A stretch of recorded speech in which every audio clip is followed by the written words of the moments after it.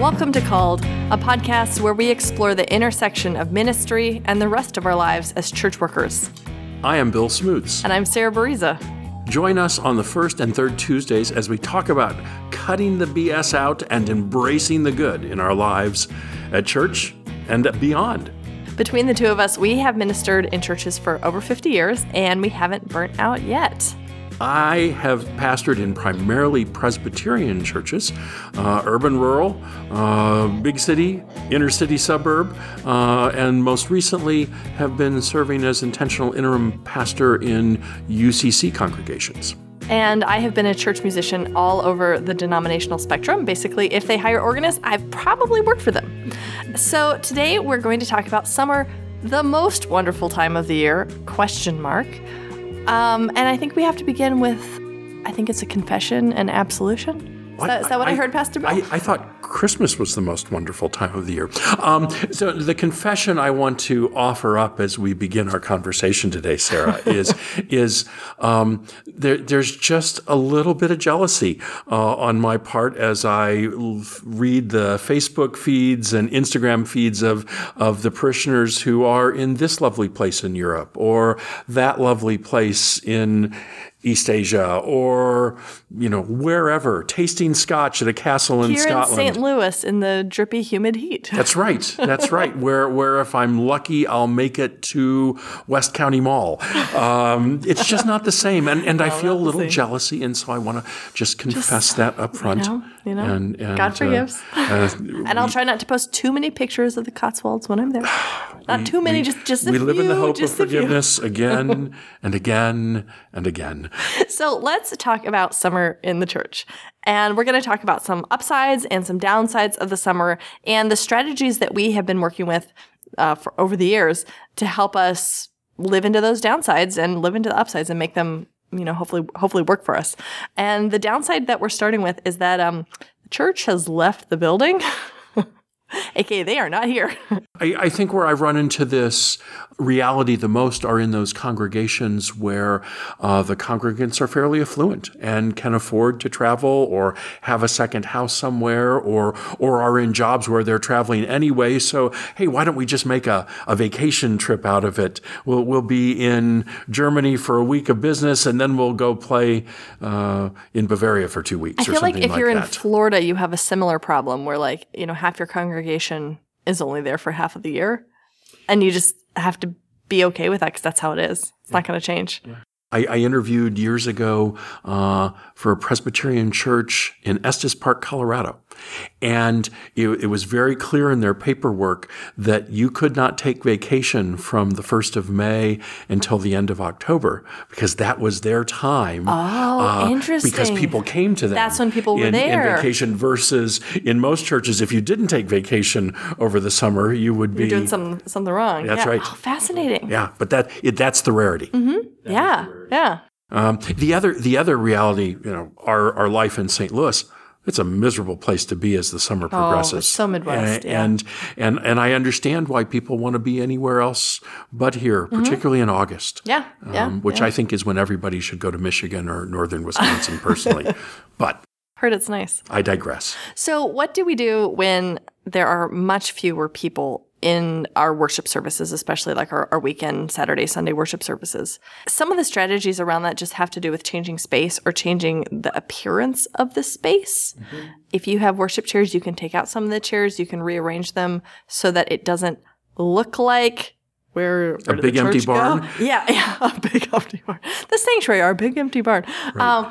Or you can worship in different spaces. Some churches, worship in their chapel, or they, might have an outdoor service, or meet in the fellowship hall and have breakfast together. Depending on the kind of service that you do and the kind of church that you're in, these might be options so that it doesn't have that same feeling. Because we all know that if you've got 30 people in a room that seats 300, wow, that feels different than 30 people in a room that seats 50. And people it's the same never want to sit close together. It seems they want to scatter over the entire space, and you completely lose any sense of critical mass. Yeah, exactly. And it just doesn't feel, I think in some churches, even with that really spread out quiet space, it can feel okay because the service itself is a really quiet, contemplative service. But at the same time, like most church services aren't like that. And it just feels desolate. And I'm thinking, though, I recently went to an evening service that was very quiet, and magically everyone was sitting up at the front. I was absolutely astonished. And there, there were like 15 people there. And I wonder if it was just like over the years that habit has happened, or maybe it was because the priest didn't use the sound system, or I don't really know, but people were not spread out. I bet the priest was paying them. Yeah, maybe. I can't imagine anything else but that. It is a problem. And I think we just have to realize that, and it invites creativity. And hopefully your location has the potential for such creativity. I think one of the big challenges here is if you've got fixed pews. Yeah. Because you can't, you can try and rope much. them off, No. but what I find when I've tried to do that is it just angers people. Something I'm also thinking about, a lot of churches will condense their services. If they have multiple services, they might go down to just one or two. And time changes? Time changes, yeah. Especially if it's coordinated with like, the end of the program year, it just isn't automatic. Like, the Sunday after Memorial Day, that's when we go on summer schedule. That's when we go on summer schedule. Yeah. And then everybody shows up in their Hawaii shirts, like magic. And I think that it's also, it can be a really upside to like, by condensing the services together into one or two instead of more than that, it can be really great for the people who are there because then they get to know people who are sometimes in the other services. Correct. Because now, instead of the 9 o'clock and the 10 o'clock service, you've just got the 9:30 service, and now you're getting to know people that you wouldn't necessarily have gotten to know, and it can be really positive. It can, and I also have found, particularly with an earlier time service, if your main service is at 10 or 10:30 and you move it back to 9:30 or 9, people then have, worship is done in an hour or so, and fellowship time in 15 minutes or half an hour, and they're out the door quickly because they're on to all the other activities.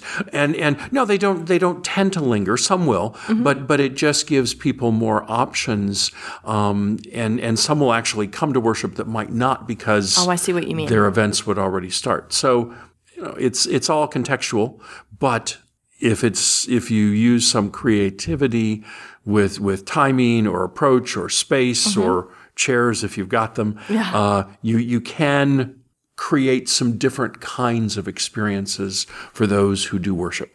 So that is our upside, which is that the church has left the building, but with so many people gone, you also have more breathing room.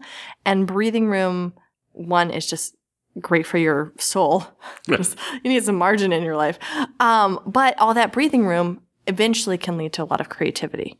It can. And I think congregations often, I wouldn't say expect creativity in the summer, but are not opposed to creativity in the summer in ways like if you took Advent and said, okay, we're going to do it completely different this year, they'd probably freak out. No, if you took Christmas Eve. well, Christmas Eve, but if you took the whole month of December and said, let's try something different this year, it would just hit the wall. Don't mess with that pageant, man. Right. Whereas in the summer, people are saying, well, I'm not going to be around that much, or I'm open to something different, especially if they're going to get me out a little earlier, perhaps. I feel like something about the summer is that it feels like its own discrete season, and so people don't expect or anticipate that a change that happens during the summer is now the way things are. Correct. Copyright. Correct. It's more that we're going to try this thing and we're going to see if it works. And there's no pressure of like, oh no, they did that thing and I hate it and they're going to do it forevermore. Amen. Correct. And I think if that is spoken aloud, hey, we're going to try and do some things of an experimental nature this summer just to see how it goes. And it may fail, but we want to try and hope that you will enter into your worship experience with a spirit of openness. That seems to go a long way. Just being upfront and honest and not, okay, we're going to sneak some change on them and see how they like that or not. Is just to let's see how they like that as a recipe for disaster. That's right. But if we say, hey, would you please join us? It's like when I chop up the broccoli really small and mix it in with the rice, and my child is like, no, I can't. Now I won't eat any of it. Yeah. My parents used to tell me that cauliflower was mashed potatoes. Not so. It was not. I still don't like cauliflower. But I think that invitation in is like, oh, okay, we're part of something. We're part of an experiment, and for some people that is exciting and interesting. There are a few that any change is just awful. But that's going to be the case for those people whenever it happens and wherever it happens. I'm thinking, though, of times that I've done something fun in the summer where it was still completely in line with a norm of the church. And I'm thinking of a time I did Bach in the Summer series. So we had this fantastic vocalist who wanted to do Bach. And I was like, oh, well, I'll just do prelude and postludes that are Bach and call it a summer series. And you know what? Folks really loved it. It was that kind of church that a lot of classical music lovers, surprise, surprise, they hired an organist. I know, right? Right. But, it worked out really nicely. And it was fresh and it was interesting and it was something to look forward to. But it was completely normative in its own way. No ruffled feathers whatsoever. One of the things that I found is that sometimes connecting pieces over the summer, the entire summer, people embrace really well. Last summer, I used the same book along with scripture for 12 sermons in a row. And that's risky. I was thinking that was going to potentially crash and burn. But what I found is people are saying, oh, I went and bought the book. I'm reading it. I'm really interested in this. And I like this conversation we're having. So, in this situation for summer, that worked. I wonder if having that long theme, like this summer at the church where Bill and I both work, we're doing a neighborhood theme and a theme of a book last summer. I wonder if that helps people plug in to a service even when they're not regularly attending. Like, because it's for the whole summer, they know if they only show up 3 or 4 times, they'll still know what they're signing up for. I think you may be onto something. And I know 20 years ago, when I moved from being a lectionary preacher to a series preacher, it was because I was preaching a series, which I hadn't done a lot, but I was maybe week 4 into a series, and a couple who I know had not been there for the first 3 weeks came up and said, oh my gosh, this is the best series yet. We really feel like we're part of it. And they weren't just trying to lie because they hadn't been around. Yeah. It really provided a connection point. They felt like they were part of a larger whole. They felt they were connected to the congregation even on those Sundays when they weren't there. Yeah, and you can talk, if you show up 4th Sunday into the service, you can talk with people about, oh, tell me about this other thing, because you've got this framework for your coffee hour chat. Correct. Yeah. Correct. Fantastic. Summer, if I'm preaching series in the summer, not just one big one, but small series, that's been a time when I've done things like the Gospel According to Dr. Seuss, or the Theology of Mr. Rogers, or one summer I preached a series on the zombie apocalypse, and those aren't things that I would normally do during the year, but in the summer it was like, this is great, and I had adults say, oh, we're here because the kids saw you were going to talk about zombies and wanted to come and listen. And so I don't mean to be flippant with worship. It is still worship. It is still to be taken seriously. We are there to glorify God, but we can do it in ways that are perhaps more inviting than a programmatic year allows us to be. So we've got our upside of creativity and breathing room. And then we have a downside, which is that sometimes the summer can feel really listless, like there's nothing going on. And it might even feel like, wow, I'm doing all this creative, great stuff. And, oh, wait, yeah, the church has left the building. And oh, that's kind of a bummer to do all this work and then not very many people are there. And, if you're creating stuff, it doesn't always feel good. It doesn't. And I wish I could say, oh, that never happens to me. But it just I'm never does. disappointed. I've reached perfection. Right. But at the same time, if the creativity that is being, if I'm enjoying the creativity I'm trying to offer, if I'm excited about talking about zombies in ways that I would not have ever thought of talking about, that keeps me interested, and I have to cling to that. I'm going to grow through this, even if there's only 20 or 30 people out in the congregation. there's probably, it doesn't make any difference what I would preach on or what theme we'd be working on as a staff on the worship service. It's probably going to be 20 or 30 people that particular Sunday regardless. Jesus could show up. We could advertise it and it'd still be the same 20 or 30 people because they're on vacation. They're doing this, they're doing that. And so I've had to learn to be satisfied with, okay, I'm excited about this topic. I want to explore it. I want to give it this is what you're saying is that the process is the important bit, that you're doing the thing and you're doing the thing, and we can't control the results always, but the process itself is worthwhile. That's right.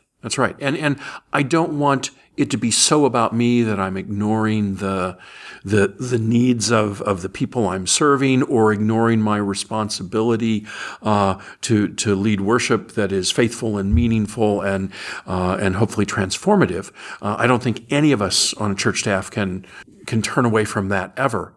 But there are times where I need to cling to, I'm growing through this. Because if I'm relying on a response from the congregation, it's not going to be there. Yeah. This is reminding me of my all-time favorite personality framework, Gretchen Rubin's 4 Tendencies, which are about how people respond to inner and outer expectations. And it's really hard for some kinds of people, which Gretchen Rubin call obligers, to not have that outer expectation. And it could just be so difficult to find it in yourself, not because you don't want to do the thing, but because if you have other people relying on you, that's such a powerful motivation for some people. And so to me, if that's the kind of person that you are, to me, it seems like you really need to lean into your relationships with your staff colleagues and to lean into that kind of feeling of obligation or responsibility, because then that can give you the motivation that you need instead of just throwing in the towel and saying it's not worth it. And hopefully you've got some staff colleagues that you can lean into those relationships with. I mean, if you're there by yourself. We hope. But I would also say that's just going to be a challenging personality type for serving a church in general. If you're relying really on a congregation to help you know you're okay, you could be in deep trouble because it's just in my experience, back to the whole know yourself. Right? Yeah, in my experience, you don't often get that. No, you don't. You may get little bits and pieces of it, but if you don't have some sense of yourself and who you are and what you're about that you're comfortable with, the church isn't going to be a helpful place in providing that for you. So an upside of the summer, though, summer can feel listless, but all that space, all that gives you the breathing room, also lets you work on projects that you don't have time for in the program year. So in a previous episode, I talked about saving a ton of music organization for the summer. And yes, I am slowly but surely working my way through things because I just have so much stuff where I was like, I'm saving it for the summer. I have lots of things that I save for the summer because it's just like, this is when to get it done. And granted, I work on a program year as a minister of music. The choir is in season, the choir is not in season. And so I'm still showing up every Sunday doing music and having guest musicians and church members doing music on Sundays. But I don't have the weekly rehearsal press, and I don't have that same sense of got to have an intro and benediction and anthem 1 and anthem 2 and I need to make all this cohesive and, all of that kind of stuff. And how well did the choir know that thing? I need to there's a whole lot less going on in my life right now, and I have room for those kinds of things. The choir robes have been washed, although that was a lovely choir member. Thank you so much. Yes. And I also know that you are trying to use summer to have some one-on-one conversations with members of the choir. And for me, that's one of the things that summer does offer, that different pace. I can go connect with people in a one-on-one way, have a cup of coffee, a visit. That and often they have more time for that too. Program year just doesn't allow. Yeah. Don't ask people for coffee dates in December. That's not a good time. Correct. And unless they're posting pictures from Florence and making me jealous, they're usually pretty amenable to wanting to get together, and so I enjoy that time. So we can meet up for coffee and you can show me all the pictures and I'll hear all about it. That's right. Only a little jealousy. Or I could carry your bags for you as you go through Europe and sleep on the floor at the foot of your bed, just to go along. Anything, please. We talked about the reality that outside of closing up church for the summer, which is not a realistic option, you just have to deal with smaller numbers and people coming with different expectations, and that's not a bad thing. And it can be easy to, moan that they're traveling and I'm not, or I've poured my heart into this sermon and nobody came to listen to it. Yeah. And the reality is, Jesus said, "Where two or more gathered, I will be present." I thought he said, "Where two or three are gathered, there's always a fifth." Is that what Jesus said? No, where there's 4 Presbyterians, there's a fifth. Is what Jesus said. Yes. But that fact that it doesn't make any difference how large the worshiping congregation is, you can still worship in ways that are meaningful, that bring God glory, and that build up community. And sometimes when the numbers are smaller, the benefit can be the relationships are stronger and more intentional than when the numbers are so big that it's just, you're hi, pass the peace, shake hands at the door and people are gone. You don't get the richness of a bit more time with them. The last few weeks, our numbers have not been huge in worship, but they have afforded me some time after each service to connect with somebody in a way that I never connected with them here before, or time just wouldn't have allowed on a program year Sunday. And this is also something that you can do in the church service itself. Like we've been doing some things in our services lately for our summer programming that involve sharing with each other and speaking with each other during the service, or sharing with the whole congregation. And it's kind of like having prayer requests. You can't really do prayer requests out loud if you've got 400 people. It's just correct. But you can sure do prayer requests out loud if you're a small group of 15. And it's just kind of like leaning into the strength of the numbers that you have and saying, hey, we can do this cool thing that really wouldn't work for a really big service.